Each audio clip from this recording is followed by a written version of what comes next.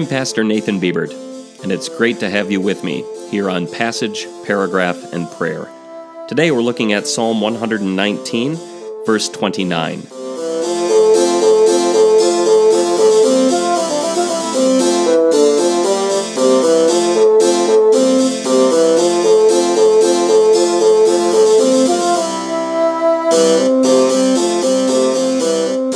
Listen to Psalm 119, verses 25 to 29. My soul cleaves to the dust. Revive me according to your word. I recount my ways, and you answer me. Teach me your statutes. Teach me the way of your precepts, and I shall meditate on your wonderful deeds. My soul melts from grief. Brace me up according to your word. The way of falsehood, turn away from me, and graciously give me your law. That first expression is a little strange, isn't it? The way of falsehood, turn away from me. We would say, turn me away from the way of falsehood. The psalmist, though, uses his expression not only because he needs the sentence to start with the right letter to fit his poetry, but also because there are living forces of falsehood out there. Falsehood isn't just some neutral, inanimate thing that we might happen to stumble across.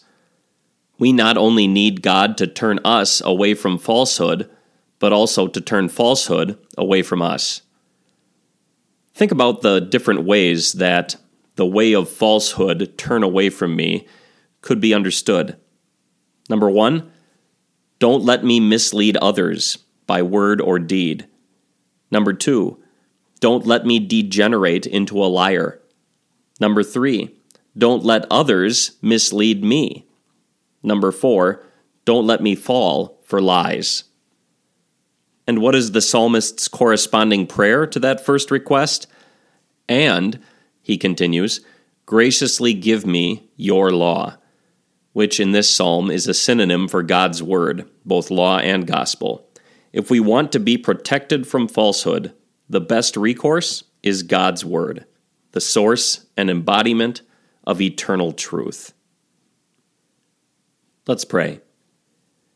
Lord, let me not mislead others by word or deed. Let me be a speaker of the truth and not of lies. Don't let anyone else, whether in the earthly or spiritual realm, mislead me. Help me to recognize and avoid lies. To this end, graciously give me your word, and help me to understand and believe it, so that I may always be an advocate of truth and able to guard against lies. The biggest lie Satan wants me to believe each day is that I am a sinner who cannot expect your grace and salvation. Assure me of the truth, your love for me in Christ Jesus, who has paid for all of my sins, so that I may live, sleep, and die in the joy of eternal life and peace. In Jesus' name I pray. Amen.